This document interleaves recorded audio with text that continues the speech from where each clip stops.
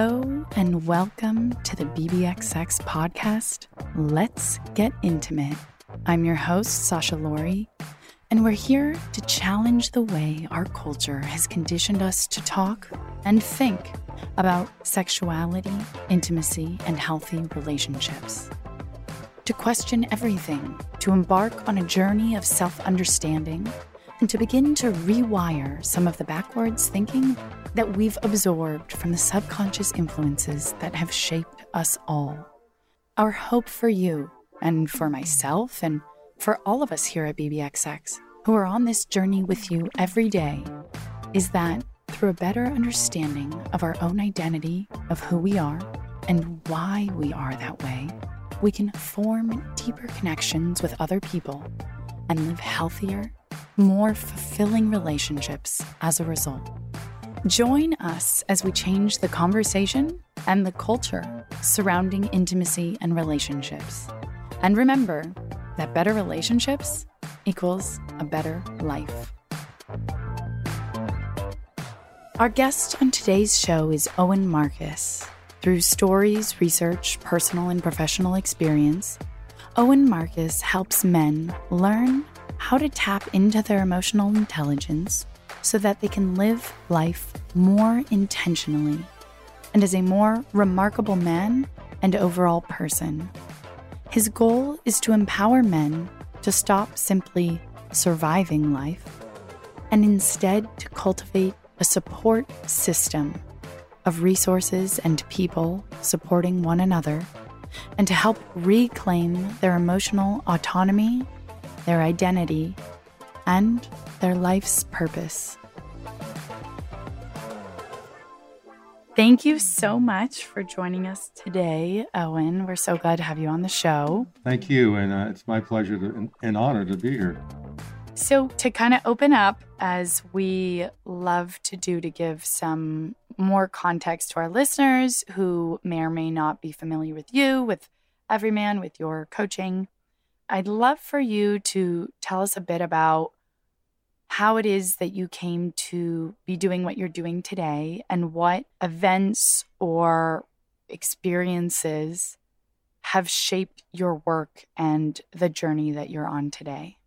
I got into working with men and now couples really because I needed that. And the backstory is I've been working with people for over 40 years. I used to have a holistic medical clinic in Scottsdale for 17 years. And I worked on a more physical level. So my private practice started out as a rolfer back in the 70s. And I got into all this because I didn't know it at the time, but I realized I ended up going through life with dyslexia. And then I realized later I had Asperger's syndrome. And that explained why I struggled in school, but also why I struggled in relationships. And the particular reason I got involved with working with men over 25 years ago, and specifically, or at least initially, with men's groups, was that I needed a way to learn what I didn't get to learn around how do I connect with and relate to people. And I had resistance in doing it with men, which was a good reason why I needed to explore doing that. And I did. And I immediately realized that that was a situation where I wasn't the only one experiencing that challenge of how to connect emotionally with other people. And in the course of those 25 years, I just kept on diving deeper into that field. And I started bringing in other traditions and research and experiences that I'd learned and were really applying in my clinics. And I found that using those other approaches really was something that enhanced the work that we were doing with men. I think it's so interesting coming from the background that you have, as you mentioned, with the holistic medicine and being a rolfer. And I think that so often, especially this space that kind of BBXX and Everyman are in, is kind of this new wellness, but kind of mesh between kind of mind and body that kind of has, I think, a lot of roots in it's alternative medicine, basically. It should be considered mainstream medicine, I think, in a lot of ways. But particularly with that background in Rolfing, I'm curious what your opinion would be kind of on the relationship between the mind and the body. Yeah, I actually wrote a book on it, and I could go on for days about it. But I remember taking a graduate seminar in college, and the topic of the seminar or the semester was mind body. And back then, I didn't know anything. It was all academic. But when I was living in Boulder in the mid 70s, I had a roommate that had given up his law practice in Florida and moved to Boulder to study to be a Rolfer. And he argued his case well enough where I said, all right, I'll try it. And once I tried it, it opened up another whole world of experience. So I went through the 10 sessions, as most people would when they go through a Rolfing series. And I went once a week.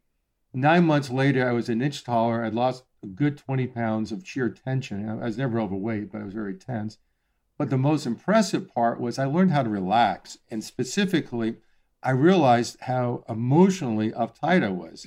Now, I didn't know why completely at that time, but I saw that, like a year later, I was an entirely different man because when my physical body relaxed, my emotions relaxed.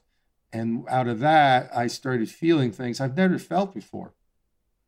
Yeah. And I think it's so interesting and it's such a dynamic relationship. And I think two-way as well, because when people kind of ask, oh, is BBXX kind of in what, corner do you guys have your foot? And I always try and tell people that they're so closely related that, to treat the body, you can treat the body through the mind and help treat the mind through the body. And they're so ingrained in one another. And so we kind of try and balance that because I think, especially for me, that while certain people thrive more in these body work heavy sessions to bring out emotions and stuff like that, for me, what brings out emotions is also understanding and, the science and the research behind things. And with that, I can then tap into another level that flows down from the mind to the body.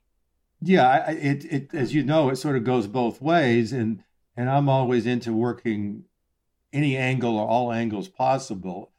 Yeah, I'm a bit of a hedonist when it comes to good body work, but also for myself and all my clients over the years, I'm always looking at what's going to produce the most change with the minimum amount of effort and have it not just be sustainable, but generative. So that, and this is what I saw with me and then consequently with my clients, is that when you give the person, this is sort of what you're learning to, a new model, which helps the mind relax and expand its possibilities of experience, and you relax the body and really start to connect the body and the mind, and not just the mental mind, but really the emotional mind or the emotional body. When you start connecting them all, not only do people live richer lives, but what they find is that they're dealing with stress much better. And we don't realize how stressed out we are, one, because we've attenuated to it personally, but on a cultural level, that's the water we swim in. And when I work with people in any capacity, and now it's a lot of men, eventually they start to realize how the stress in their life and the body's natural response to that stress was taking them out of a lot of their things that they wanted in life, from particularly their relationships, but also success on a professional level. I think that having the skills and therefore the capacity to kind of recognize not only that stress, but eventually to try and figure out where it's coming from, because it can so easily kind of be mislabeled or missourced and attributed to other things, or kind of leach into other things that with that awareness can be avoided or treated.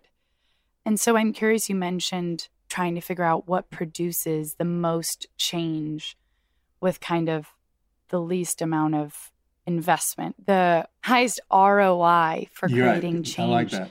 What would you say you've found that to be? Well, particularly for men, and this is what I brought into the work I started doing with men, specifically about 16 years ago when I redesigned the model of men's groups and the work that we do with men. And then that evolved into Everyman. And what I brought in was a lot of the training I was just referring to. I had the good fortune of studying with Ron Kurtz. You know who Ron Kurtz was? No, I'm not familiar. Ron Kurtz developed a COMI, which is really the first psychosomatic therapy out there. He really was the one that took psychotherapy and the body's response and melded it together, primarily using mindfulness. And the guy was a genius. And I remember sitting in his first professional training back in Boulder in the 70s, and he would be able to stand someone up and ask him a few questions, and the person would spontaneously start sobbing and have this life-changing experience just from a few simple questions. And back then I had no idea what he was doing. I was intrigued enough where I said, all right, I got to learn how to do this. In hindsight, realized the thing that taught me the most in my ability to be able to do that kind of work now was my body and my mind relaxing. So I realized slowly that it was a lot less about learning techniques and more about changing my own relationship with myself and my own experiences, which gets to where I answer your question is I think the quickest return for people, certainly for these men I work with, is slowing them down, getting them connected to their experience, not just their mental one, which as guys we tend to be connected to, and not just their emotional experience, but their physiological experience with physical or somatic experience. And for a lot of guys, you ask them, what do you feel, like in an emotional context? And I was one of these guys in the beginning, and we just like roll our eyes, like feel. I mean, what do you mean feel? And we don't get a response. Mm-hmm. But if you start asking the guy, what do you feel physically? You're like, oh, I notice you're moving your foot or you're clenching your fist. Mm-hmm. What do you feel? And ask you after a few simple questions like that, sort of mindfulness questions, they start feeling their bodies. And once they start feeling their bodies, and then you can ask them, what do you feel emotionally? And inevitably, they feel the emotions, which for some of these guys is the first time they've made that connection where often their partner's like literally yelling at them to feel something, and they're just shutting down. And so we work with that the PTSD or emotions and how often as guys are required or requested to show up emotionally, what we do is, as Peter Levine would say in his system, we freeze. And so by slowing these guys down, giving them a new model, and teaching them these skills of how to connect with their body and their emotions, this is a skill set that should be intrinsic for all of us, but we've unlearned. And once they learn it, not only does it become sustainable, but they keep honing it and developing it. Yeah, I think that's something that all of us could probably learn from. I know that at least for me, sometimes even when I can recognize what I feel, I struggle a lot to know where it's coming from or what the cause is, or I can say, okay, maybe here are 5 reasons I might be feeling this way or having this anxiety, but what combination of them or why it's so much worse in this moment, whether it's, from some other source that I don't even have on this list, that for me becomes a struggle. So trying to, maybe help people work backwards to kind of see if flipping things around and looking at it from a different angle and through a new pathway can help them. And so does that kind of go off of emotional physiology? If you could speak to that a bit more. Yeah, so that's a term that I came up with to sort of house everything that we were talking about more. And one of my other teachers way back was Peter Levine, who developed somatic experiencing. And he really taught me not just the theory or the science of PTSD and what the body does around trauma and what takes trauma and makes it PTSD or post-traumatic stress disorder. But he also, in the course of teaching me, taught me ways to unpack that and use the body as a vehicle to get a person out of their post-traumatic stress disorder. And the emotional physiology is essentially distilling that model and applying it in a more general sense. In other words, saying to particularly these guys is, look, you can't have an emotional experience without a physiological or somatic experience. And much of, particularly I think for men, our limitations or our struggles emotionally are more physiologically based, or another way to say it, more stress-based.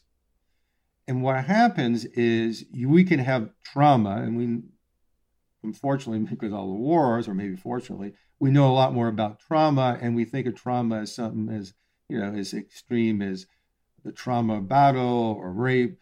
But most of that PTSD effect really comes from what I call microtrauma, or the stress that we've endured throughout our whole lifetime.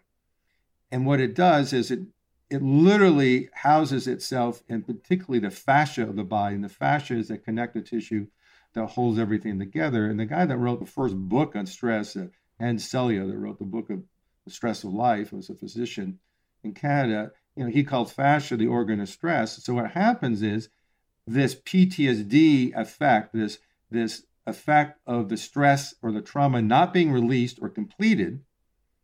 I could talk more about what that is, but essentially not having it go through its natural cycle, it locks in. And then eventually it locks in is literally scar tissue or tension in the body, which sets it up to become self-perpetuating. And so one of my metaphors is, it's like taking, my plow truck and stopping at a stop sign, pushing the clutch in, but the engine's still revving. And so you're not going anyplace, but your nervous system is still in a hyper mode. In other words, you're having a stress response when there's really no external stressors happening in your life. And that really is the physiology of PTSD. But that physiology is not a pathology, it's a learned behavior.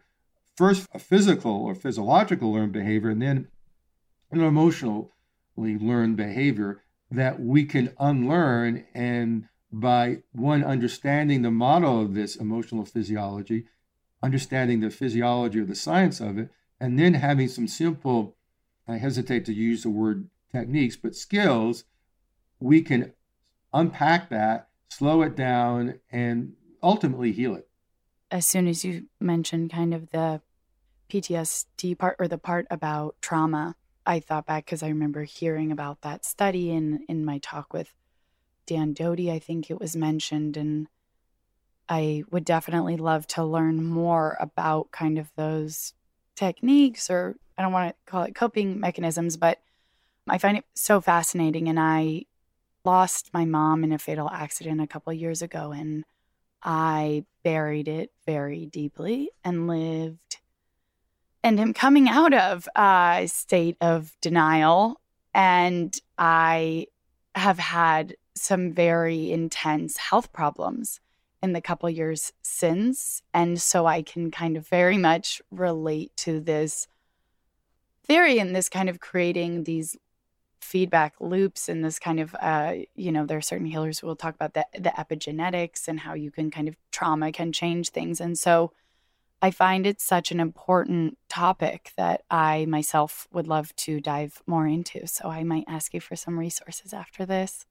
Yeah, I'm sorry about the loss of your mother, and I'm glad that you understand that, that is a traumatic experience for you, and that trauma can have broad effects. Yeah. And I'm not prying, and I don't need to know, but if you're like most of us, you probably had stress and trauma before your mother's loss. Mm-hmm. So what happens with all of us is that we just keep compounding that process. Mm-hmm. And then often, and you probably see this with someone, someone comes in and they have a minor situation, but they're having a major response for it, and they can't understand it. And a lot of other professionals can't understand why this little thing is causing so much problem. Well, it causes so much problem because there were a lot of other, often little things, maybe big things prior to that.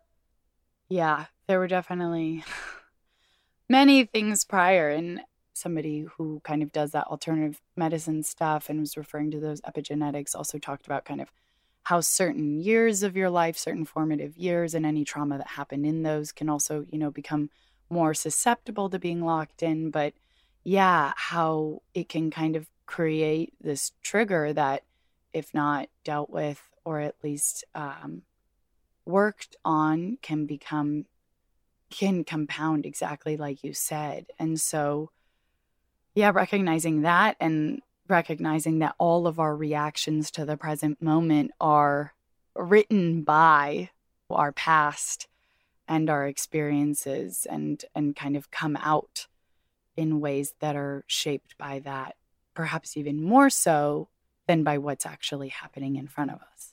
Yeah, right on. Well said. And in this society, in our lineage with duality, the mind-body split, we've been led to believe that if we understand something, in our rational mind understands it, that fixes the problem. Obviously, for certain things, mechanical things or whatever, that's probably true. But often for emotional issues, particularly bigger ones, chronic ones, it's not true. And we get a lot of guys, I do, from clients to, coaching clients to guys in our groups or trainings that are really working hard to understand things cognitively, analytically, but it's like they're beating their head up against the wall. And because they're not getting any place, they're making themselves wrong. And when they dive into this work, they realize, wow, there's nothing bad about me and nothing really wrong. My body's just experienced this stress or trauma, and the coping mechanisms that I've developed worked for a while, and either they're not working or the coping mechanisms themselves become their own problem. Right. Yes. The coping mechanisms themselves. Exactly. If your coping mechanism is distraction or avoidance or bearing things, exactly. It lends itself even more so to that state of locked trauma. You mentioned in men and learning about how they relate to others and in this kind of self-exploration. And you mentioned a bit earlier, but I'd love to hear just a bit more about that as it relates to your experience with Asperger's and how you think that may have given you a unique experience or not, but may have taught you certain lessons. Yeah, I'd love to. As most of us know, one of the biggest symptoms of Asperger's is that we struggle with social connection or emotional connection. And, and I realized that was true once I realized that I had Asperger's. Realizing I had it. But not until then. I struggled, but I didn't know why. But once I realized, that was why, it made a lot of sense. Mm-hmm. And I relaxed because I knew why. And I knew I was always different. And, it seemed to be extra hard for me, but I didn't know why. And as I started working more and more with men, I realized that most men in this culture struggle with what I call emotional Asperger's. It seems like we all struggle. Maybe I was at the worst end of the continuum, but we all tend to struggle with emotional connections.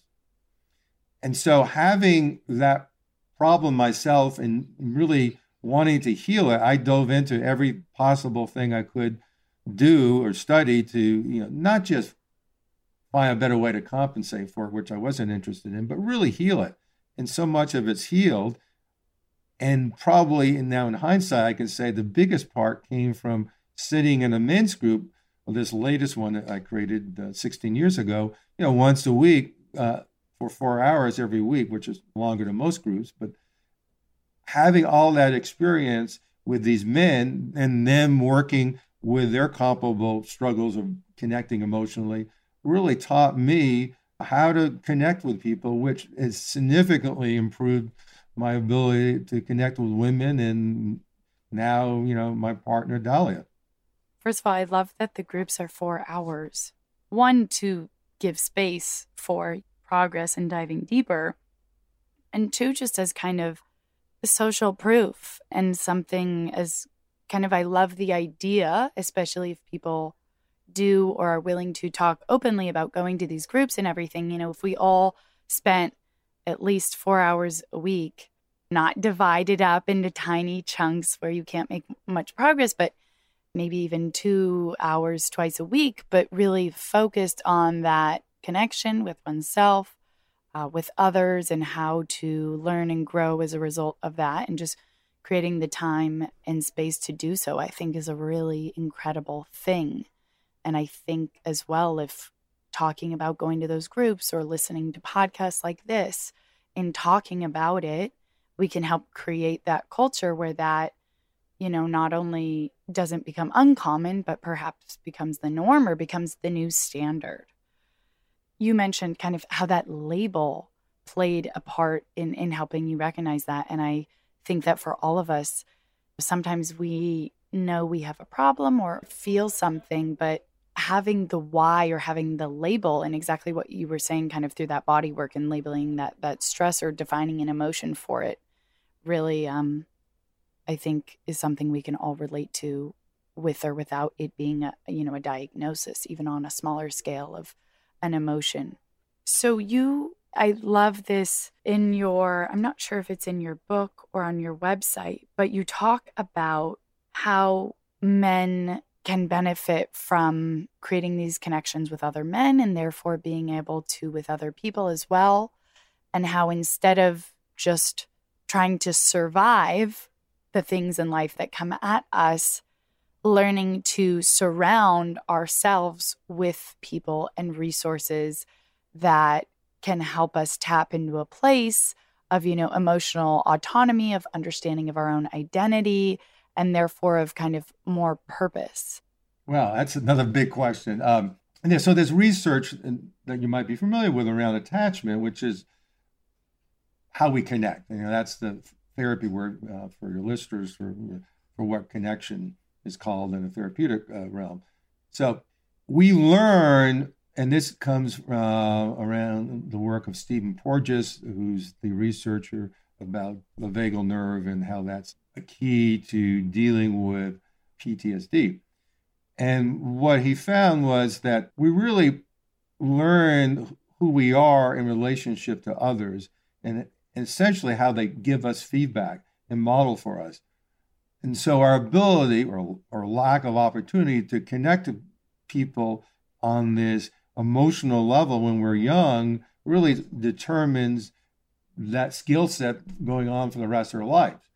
And so for so many of us, particularly men in this culture, we weren't connected to enough or in a way that really instilled or activated this instinctual skill set of emotional connection and how to have it within ourselves, but particularly create it with another person. And to refer back to what I said earlier about so many men having emotional Asperger's. So a lot of the guys that come into, our trainings or coachings or particularly our groups are normal guys. Some of them would be considered highly functional, but almost consistently they would say or would start to realize that they're performing below at least where they want to be in terms of connection and relationship. And then they start to realize within our system that, because it's not really prescriptive, it's more educationally based through their own experience, that, I never really had anyone modeling this, let alone teach me this experientially or academically. And by sitting in these groups, which again, often aren't 4 hours long, they probably range from 2 to 4 hours once a week for these guys. They get to practice this. They get to, through relating to other men, which is actually safer, which I can talk about, than in a co-ed situation. But by relating to other men, they start to fill those gaps that they didn't have, when they were a child, of connecting to someone in a vulnerable way on an emotional level, and then modeling and guiding other men to do the same, and then guiding other men. That really reinforces their skill set, but also makes these men really feel like they're contributing, because most men do not feel like their emotional intelligence or skill set is really a contribution to anyone. We often feel anything from shame or just confused around that realm of existence. But by being in these groups, they start to see that, after a while, they developed a skill set that they should have had as a kid, but they didn't, and it's not their fault. And then they start to guide the newer, younger men in these groups, and that really not only reinforces their skill sets, but makes their presence and who they are as a man of more value, which I wouldn't have thought would have been so important until I went through it, and now I've seen hundreds of men go through it, which is one of the reasons that we get so many men in our events and wanting to learn how to do this and starting groups, because they see the pleasure they get in helping other men. I think that's such a beautiful thing for people to realize and kind of grow into, is that fulfillment that comes out of helping other people on their journey, be it in your footsteps or parallel to yours or in some other place completely, but getting that sense of purpose out of that. And actually in my interview with Dan, he mentioned you don't need a 4-year degree to be able to sit with someone and help them in some way, whether it's just listening or, asking questions or just being there with your presence. I've read the book Elastic. It's on elastic thinking, and it actually gives instances in which people who are novice in a field or task or topic and have less qualifications and less knowledge prove more capable and are more likely to be able to complete the task or the challenge, or because they aren't functioning within this previous understanding or boundaries.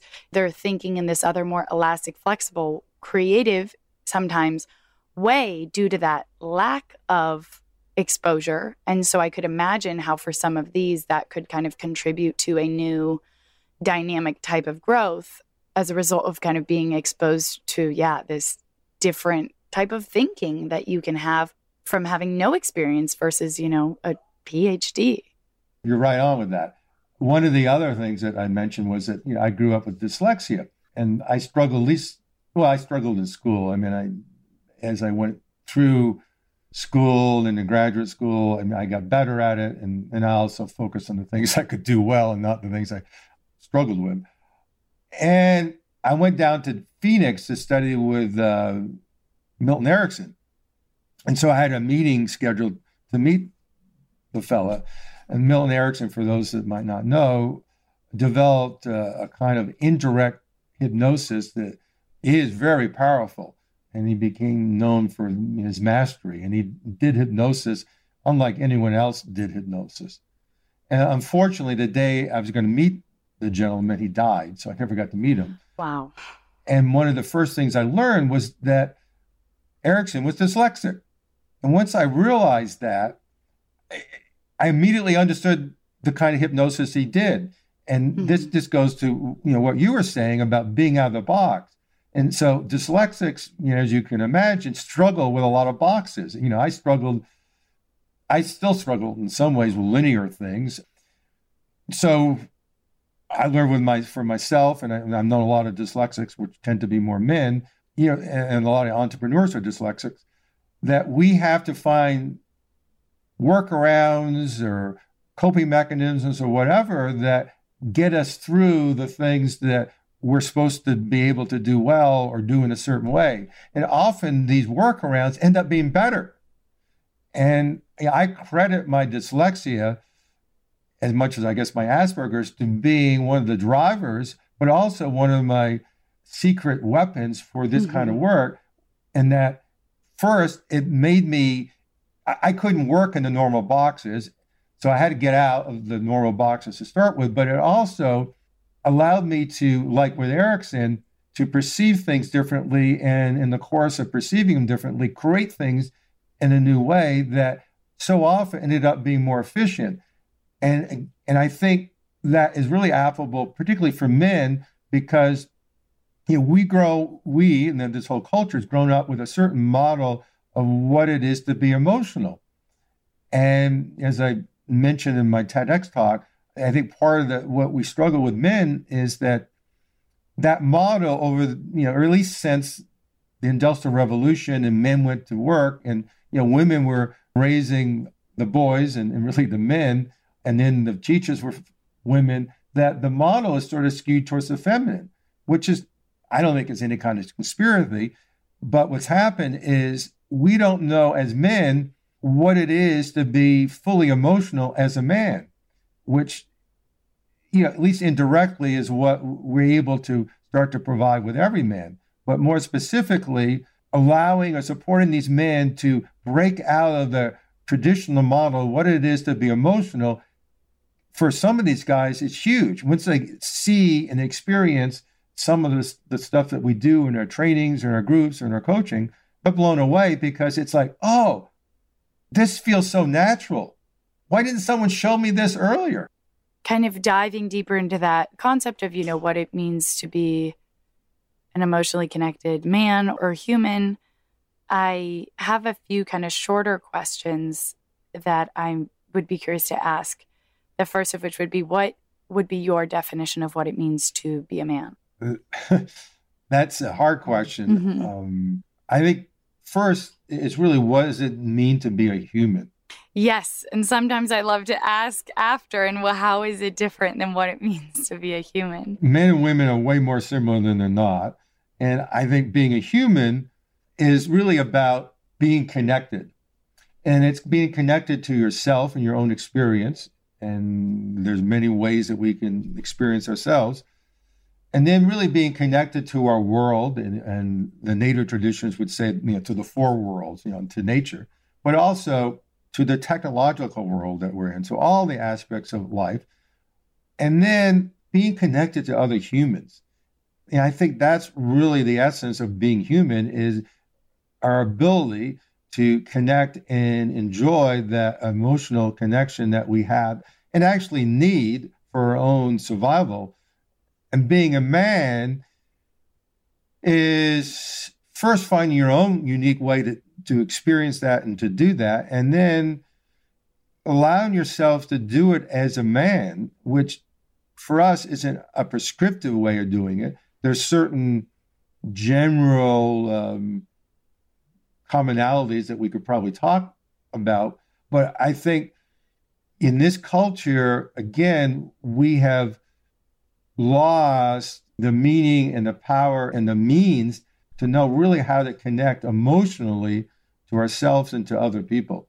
And I think that's what needs to be emphasized more. And that's one of our goals with Every Man, is to really support men in that connection. And what we find is that first, our biggest advocates are women. And second, after these guys go to our trainings or coaching or our groups, women are blown away because, and guys come back and say this, laughing, they go, wow, this is what my wife has been telling me, or this is what my partner sees as benefit, and she's been trying to, quote, teach me this for years, and then I have this experience with you guys. I learn it in my own way pretty quickly, and it's easier than I ever thought, and it's fun, and I'm naturally doing it with my partner, and I'm not, it's not work. And she's really happy. And the distinction there is women are really perceptive of knowing if we get it or don't get it. They're less effective at teaching men how to do that, say, last 20% of how to connect to our own experience and how to share that experience in a way that fosters more human connection. I love that definition of being human as being connected. So I would venture to ask, how do you think our world could, hopefully will be different if we all, men and women, could kind of get this proper emotional exposure? Education sounds too stiff, but kind of like nurturing guidance to lead more connected lives. I would think it would transform the world, and I don't think we're going to have change or transformation until we get this. I would make an argument that disconnection on all of the levels that we just described is what drives all the pain that we experience. And when we are connected, we don't do all this aberrant behavior that is literally destroying the planet and all of us. And so in off of that, and we've talked about kind of obviously everything we've discussed thus far, that understanding can help us all live more connected lives, but more kind of in practice in terms of actionable advice, what might you offer to our listeners as ways to help intentionally try and lead more connected lives? Simply, and I'm not saying this is easy, simply just being present. And everyone talks about that. And men have been told to relax for a long time. And what I started realizing years ago, working with all these men, and what we brought into every man, and we keep developing and honing, is this process of really facilitating men to be able to slow down, which allows them to relax, which gets them connected to their own experience, which is the foundation to being able to become vulnerable. And to become vulnerable is really the conduit for our connection with others. And so we can say, oh, you got to connect to me or someone else. Well, that doesn't do, at least men, much good. And you can say, oh, you need to be vulnerable to connect. Well, okay, they might get that. But what do you need to be vulnerable? And first, you need safety. Because if we will not be vulnerable, or it's very hard, or vulnerability is limited if we feel that we're not safe. In other words, if we're in a survival situation and our nervous system, our endocrine system, our survival system, our sympathetic nervous system is bracing against or dealing with what it experiences as survival, we are not going to be vulnerable, or the vulnerability is going to be greatly limited.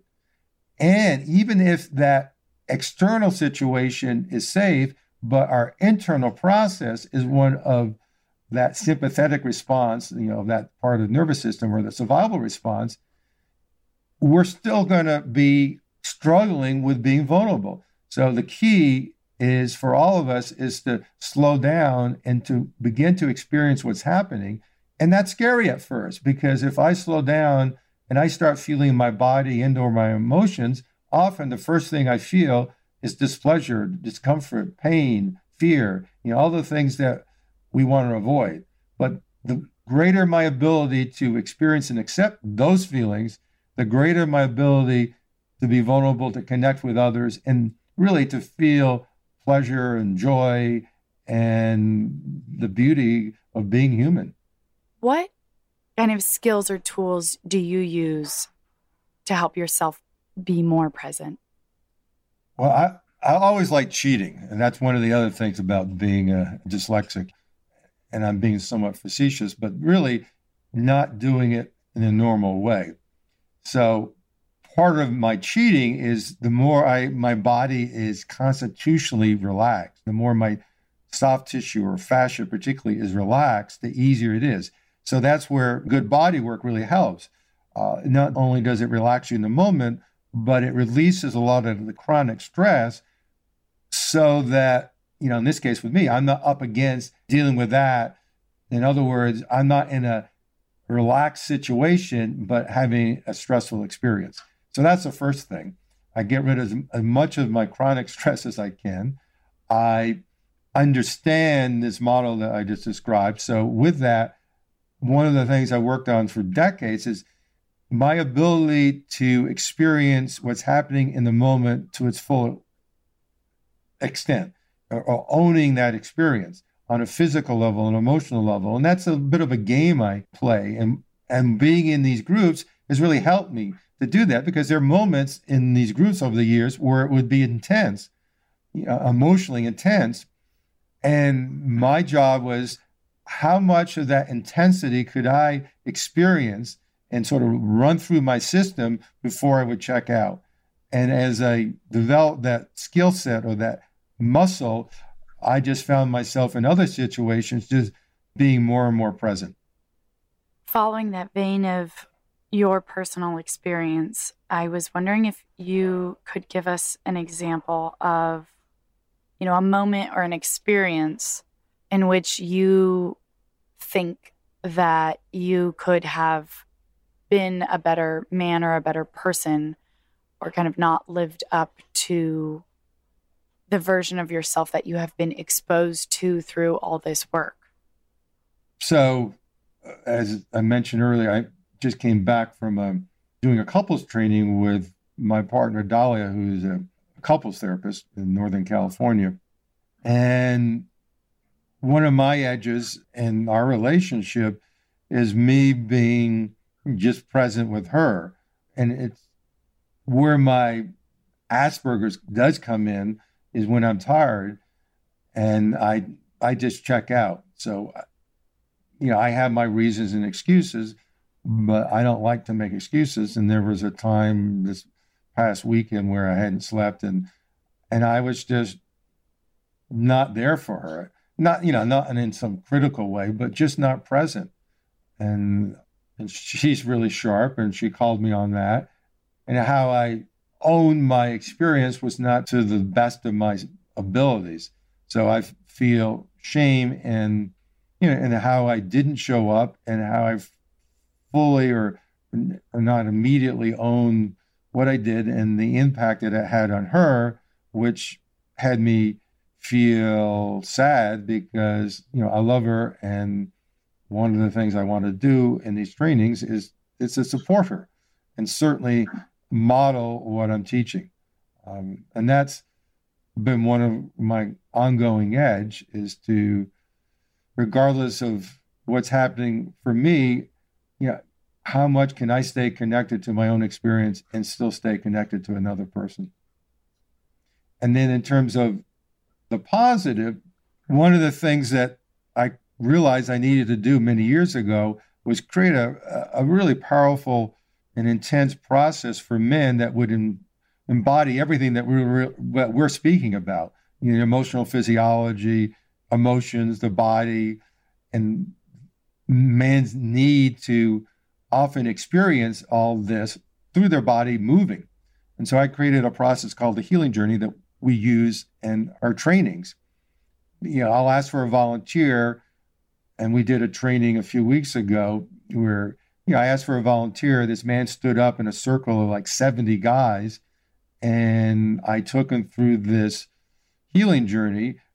And when I do that, one part of me, is feeling fear because I'm in front of 70 guys. I don't know what's going to happen.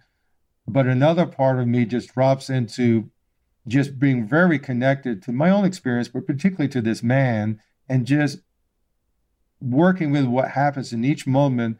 And in this process, taking the man deeper and deeper and deeper into his own experience. And through that, connecting him up to the parts that he was disconnected from because of stress or trauma.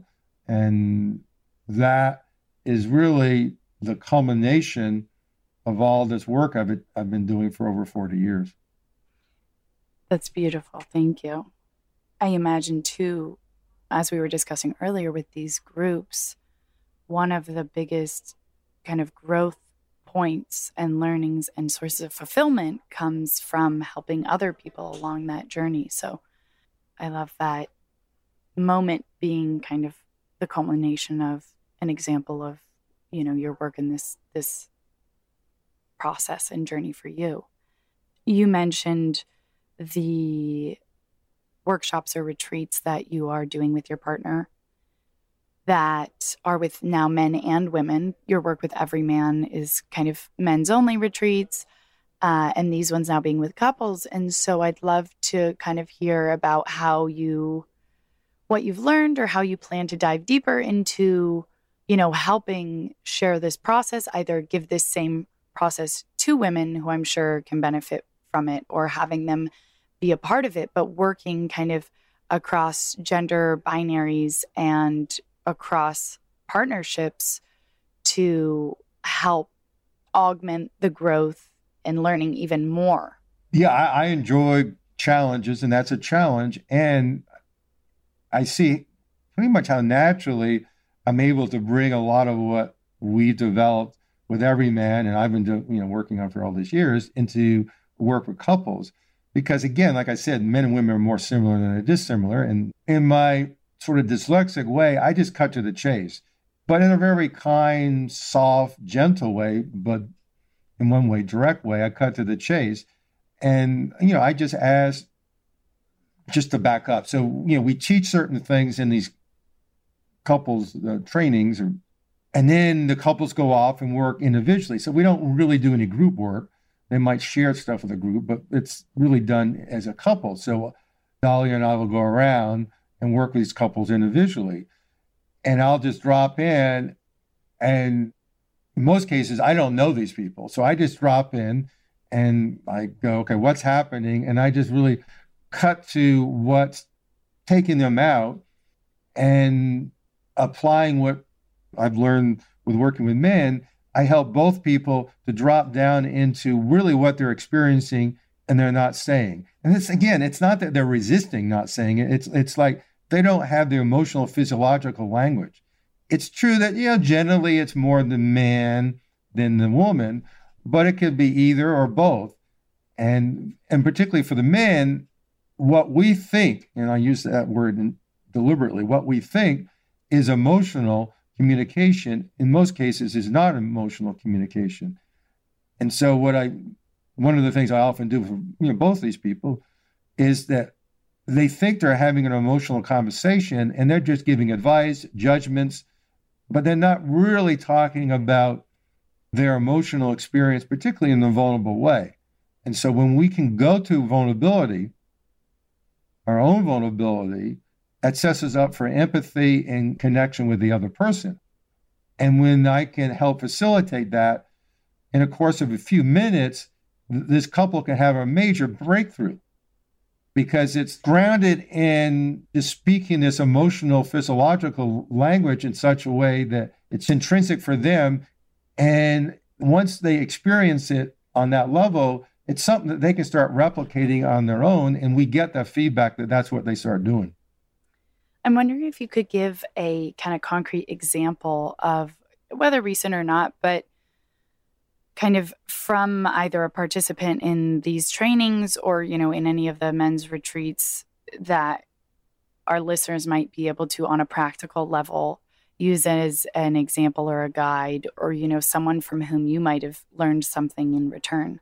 So one of the things that I ended up creating that we use that with every man is what we call the ROC formula, ROC. And so ROC is for relax, the R is for relax, O is for open up and being vulnerable, and C is to connect. And I referred to this earlier. So as we're able to do that with ourselves, we end up developing a much deeper relationship.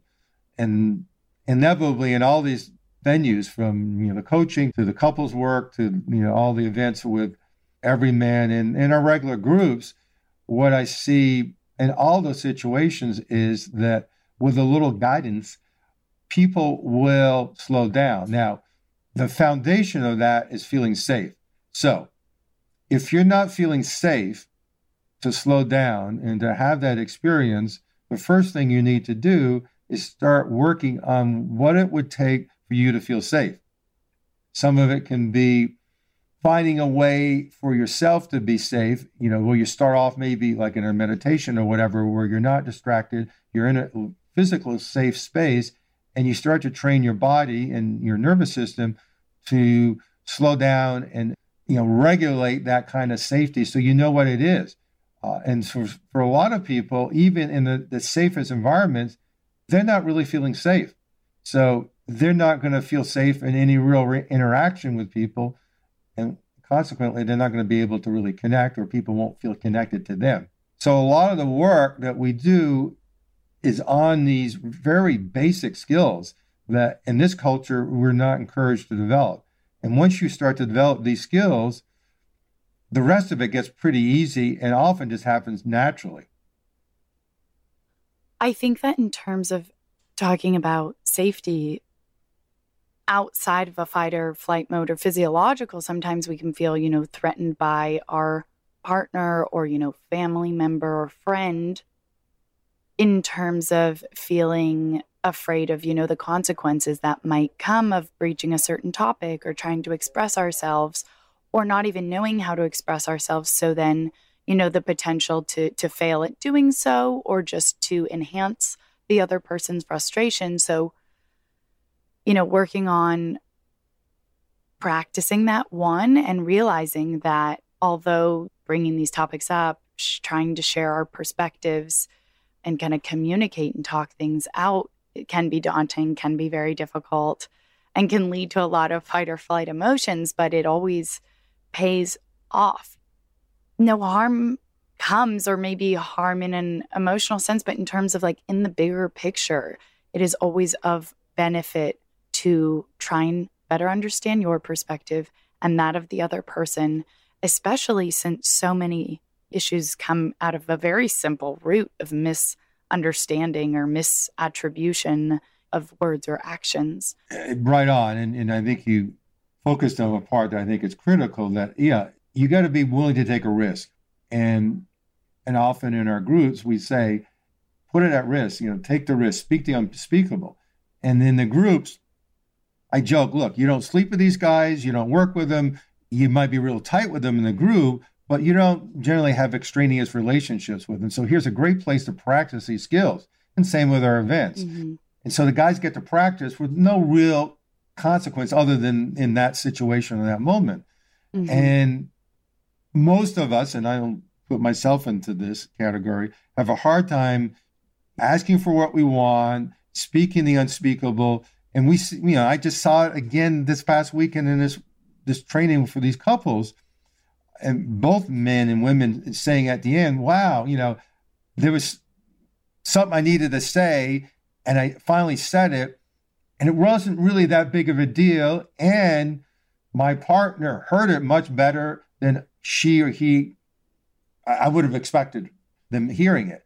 And we hold on to it, as you say, and it really becomes often the saboteur of a relationship, because those are small disconnections, and those small disconnections add up to being one big disconnection. And one of the things that one of our friends and mentors talk about, Esther Perel, is the need for excitement in relationships to keep the passion going. And taking these emotional risks is the best way to foster excitement. Mm-hmm. Yeah. And I think also kind of trying to work together to change that perceived definition of, what is speak the unspeakable? Well, it's only because as a society, we're afraid of speaking things that they're unspeakable. When in reality, once they're spoken, we generally physiologically, mentally, even just on our own, out of catharsis, can feel better. And then in terms of with the other person, oftentimes, if these sort of things are approached from the right way, while they can be so daunting and perceptively difficult from the beginning, can, looking back, often are so much easier or make us feel so much better that, it's worth it. So how can we work to kind of change that norm and all of our own perceptions? So to wrap up, and before I ask you a few kind of just for fun rapid fire questions, I wanted to close by asking you, what question or what questions do you think are most important for us to be asking ourselves right now? I think the first question is, what are you experiencing in this moment? What do you experience in your body? Where do you feel tension? What do you feel? What don't you feel? Where you're disconnected from your body? And no judgments, just being aware of it. And that right there, as we know, changes the experience. And then applying that to our emotions. Where do I feel those emotions in my body? What do I feel? And then the next level is, what do I want? What do I want? And one of the things that we say in our groups is, ask for what you want. It doesn't mean you're going to get it, but the power is in the asking, and often the healing or the shift occurs from the asking. And again, we often hold back on not only our feelings, but what we want. And I remember recently I was coaching a guy that was a successful attorney. He was struggling in a relationship. He was in counseling with his wife, and I just supported him to just really feel what he wanted and to go and ask her for that and put it to risk. And then I find out that, that simple little conversation transformed their marriage. It put him going down a new path. So it was a huge release and shift. And it gave both of them, a new venue to really relate in and develop. And then, I guess the next thing is really, we talk a lot about passion and purpose, particularly for men. And, that's another whole topic. But I think as men, we need to be living for something beyond just our own pleasures. And what we see, again, with these guys in the group, for a lot of these men, one of their purposes becomes, how can I take what I've gone through and leverage it to help other men going through similar things? And there's a huge reward in being who you are and having that make a difference in someone's life. Yeah. And as you mentioned earlier, too, kind of, we are shaped and kind of influenced by the people around us. And so then who do we choose to surround ourselves by and let shape who we become, but then to, help shape them as well? Those questions are particularly pertinent as well. I love that. And so I guess my last question for people would be, do you make it a priority to connect? In what ways are you choosing to connect more deeply with yourself or with others, or to help them do so? So to close out, I have just these kind of silly rapid fire questions. There are 2 little series of them. And the first one, you just choose one or the other. So I'll give you 2 options. And, well, one of them doesn't have one of them. So a couple of them are open-ended, but it's just you give the answer. Okay, pizza or pasta? Neither. Sunrise yoga. I'm sorry. What? Fill in the blank then. Thai food. Sunrise yoga or dancing till sunrise? Sunrise yoga. Drink of choice? Spring water. Hugs or kisses? Hugs. Sex or intimacy? Both. Nature or nurture? Yeah, on the academic level, nurture. But as a human, I need both. Best year of your life? This year. Who is a hero of yours? An old teacher of mine, her name is Nelita Anderson. She's passed away, but she was a medical kahuna. Thank you so much to each and every one of you for tuning in to listen to our show. If you like what you learned and you know someone who might also like listening, please do share this podcast. You can also feel free to reach out to us anytime if you'd like to submit questions, requests for experts to have on the show, or if you'd like to share your positive feedback or constructive criticism. We'd love to hear what you think. It's the only way we can learn and grow along with you. Be sure to check out our website, follow us on Instagram at bbxx.world, and subscribe to the book club newsletter, where we send out even more resources to help you dive even deeper to the topics that we bring to you on the show. Once again, we encourage you to take what we discuss on this show and apply it in your everyday life. Because remember, better relationships equals better life.